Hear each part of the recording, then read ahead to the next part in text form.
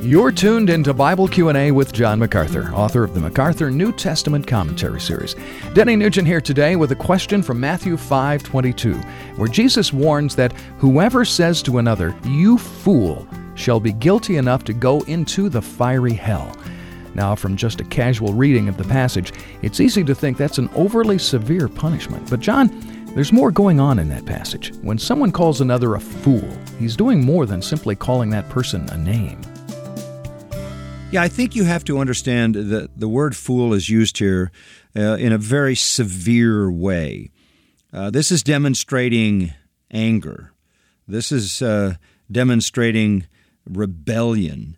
This is a kind of slander.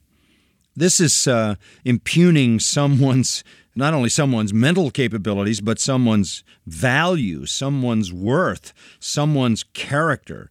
This is throwing an epithet at someone that literally consigns them to uselessness, that consigns them to kind of a dehumanized category.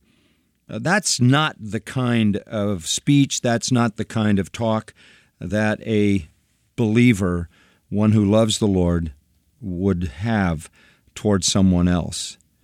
You don't want to go around damning other people, condemning other people, demeaning other people out of anger and hostility.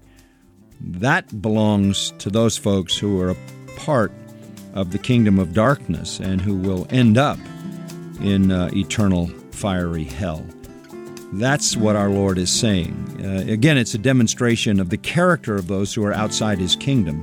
All right, thanks, John. And thanks to you for listening today to Bible Q&A with John MacArthur. For more in-depth teaching from Matthew, visit MacArthurCommentaries.com.